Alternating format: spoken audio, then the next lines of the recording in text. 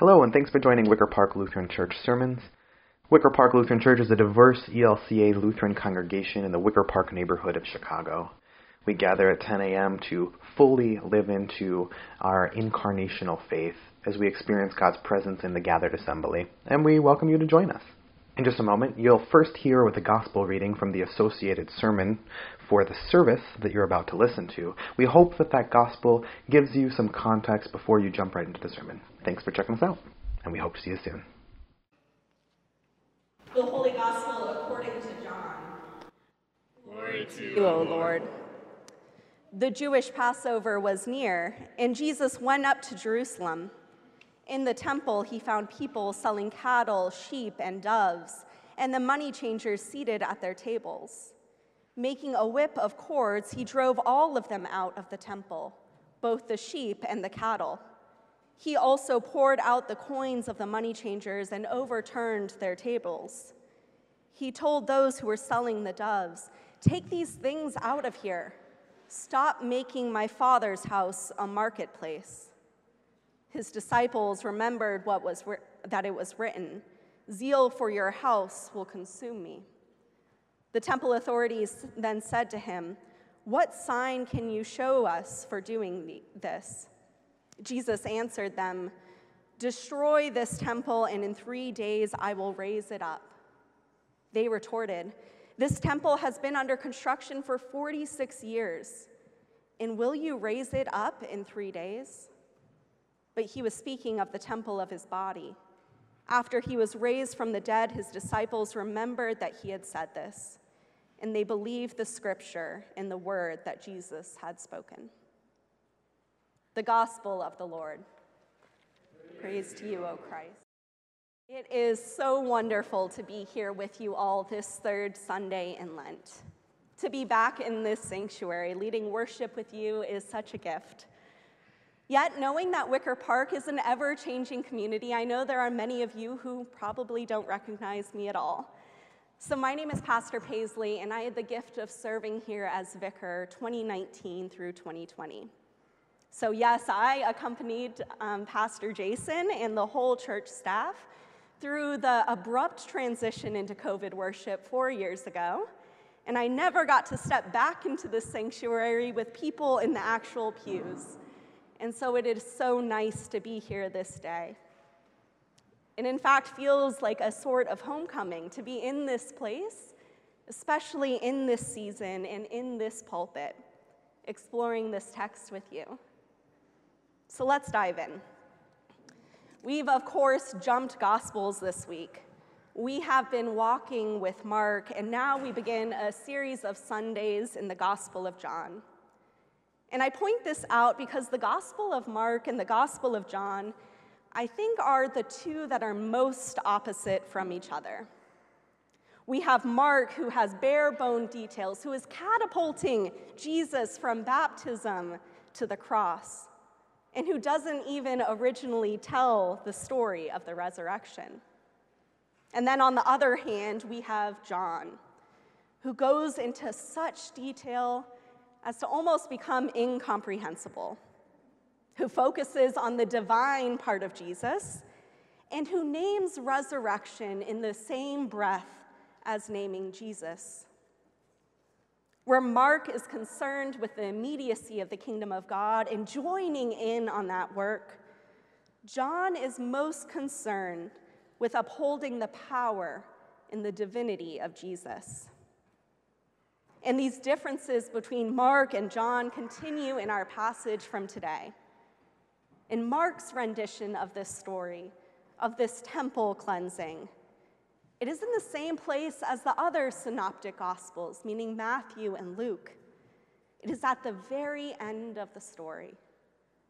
Jesus has his triumphant entrance into Jerusalem on Palm Sunday, and he goes right into the temple and cleanses it.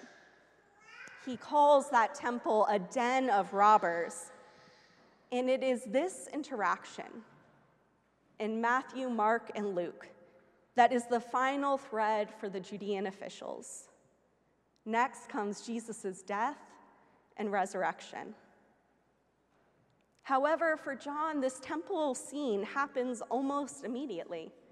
We're in the second chapter here. This scene is right at the beginning of Jesus' ministry. He has just been at the wedding at Cana and performed his first sign. He's rested in Capernaum for a few days, and then he heads to Jerusalem, as all Jewish people were meant to do, to celebrate the Passover. We hear he arrives and finds all sorts of people selling animals for sacrifice. And upon seeing this, he makes a whip of cords and drives them out. He dumps the coins of the money changers on the ground and flips their tables. When we Christians tell this story, this is the point where we usually say that Jesus is shocked, appalled, and disgusted to see the marketplace there in the temple courtyard. But the truth is, upon entering the courtyard, upon entering the temple, Jesus would not have been surprised by the scene at all. After all, in addition to being a place of worship, the temple was also a cultural meeting place. It was where people gathered to learn, to be in community, and especially around the feast days, it was a place where goods were exchanged and where animals were purchased for sacrifice.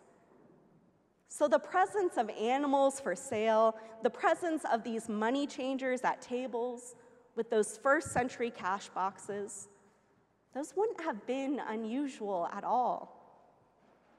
If anything, it is Jesus' reaction to this rather normal occurrence that is unusual. And his reaction, remember, is pretty extreme. It's to make a whip of cords and drive them out. So what is going on here? Most commentators agree that the issue was not that there was that trading going on in the temple, but the issue was that the corruption had made its way into the dealings with the money changers. For many, traders and dealers were not simply providing for the needs of the temple and its worshipers. They were trying to make their own profit. They were turning the work of God into a business to fill their own pockets and to glorify themselves. This is why Jesus said to stop making my Father's house a marketplace. Unfortunately, with any human institution comes corruption, or at least the possibility for it. We know this well, and Jesus knew it too. And I think it's even trickier when it comes to something like religion, because how easily we can begin worshiping the institution rather than the one whom we are gathered to praise. And how easy it is to find ourselves trying to make a profit off of doing God's work, whether literally or in terms of social capital. So I think to get to the bottom of this text, we must, as always, think about the audience for whom these words were first written. And so John's gospel, written around 70 CE, is written to a Jewish community living in a world where not only that first temple had been destroyed by the Babylonians centuries ago, but also the second temple that had finally been rebuilt after 46 long years had also been destroyed, this time by the Romans. So for a people whose ancestors believed that the true presence of God resided within the walls of the temple, this is a heartbreaking truth, a traumatizing reality. Our author writes to a community trying to hold together the belief that Jesus is indeed the Messiah, the Holy One of God, with this heartbreaking truth, the real pain of having lost their temple again. The readers of the Gospel of John were believers in God's Savior, who was promised to be Jesus, who by this time had lived, had died, and had risen again. And yet these folks still watched as the temple of God fell apart before their eyes, destroyed again by an occupying army, just like the last time. So I think with this particular people in mind, our passage rings a little differently. These words were not written to pit Christians against Jews. The people who received these words would have never thought that Jesus' flipping of the tables was anti-Jewish. In fact, they would have seen this quite clearly as Jesus stepping into the role of prophet. Jesus, in this action, joins a great line of mighty prophets who all cried out in protest when the people were profaning the temple. And the people who received these words, this Johannine community, would surely remember what was written in Psalm 69, which is quoted here: "Zeal for your house will consume me." The people who received these words in the year 70, who were living without the temple, knew that there had to be more to God than the temple. There had to be. Because if God could only dwell in the temple, then there was no hope. And in comes those mysterious words from Jesus in our passage today: "Destroy this temple, and in 3 days I will raise it up." They were confused. They were confused because they thought that he meant the temple their ancestors had built, that beautiful place for beautiful prayer and song and community. But he was speaking of the temple of his body, which God himself had built, which was filled with pain as well as beauty, marked by scars as well as strength. A Jesus who is filled with anger, but also a Jesus who is filled with love. It is this temple that is the body of Jesus, that is raised from the dead. And it is upon that happening that his disciples remembered that he had said that. Now recall for a moment how the Gospel of John began, and I always think it's best to hear these words with your eyes closed, so if you're comfortable doing that, just close your eyes for me. "In the beginning was the Word, and the Word was with God, and the Word was God. He was in the beginning with God. All things came into being through him, and without him not one thing came into being. What has come into being in him was life, and the life was the light of all people.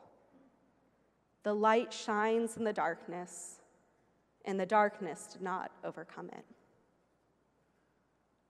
That is the beginning of our Gospel of John, that the Word was with God and was God from the beginning. Or in other words, the temple of the Word was with God and was God from the beginning and still now. This would have had a profound impact on John's listeners.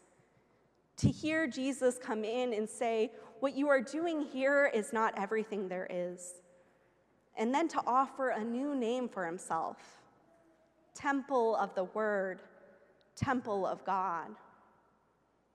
Well, it meant something serious. It was giving a hope that had long thought to been lost. Jesus was saying that regardless of acts of violence or cruelty or hate, no power in this world could come against God's temple or God's self, that God could not overcome and transcend with glory. And I'll repeat that. This is Jesus giving the hope that regardless of acts of violence or cruelty or evil or hate, no power could ever come against God's temple or God's self, that God could not overcome and transcend with God's glory. That is the reminder of our passage today. That is the gospel. And so it is my prayer that this Lenten season, as we journey with Jesus to the cross, let us remember that our God is the God who raised the temple on the third day. May we be consumed by zeal, not for our house, but for your house, O God. Not by our word, but by your word, O God. May we be consumed not by our will, but by God's will.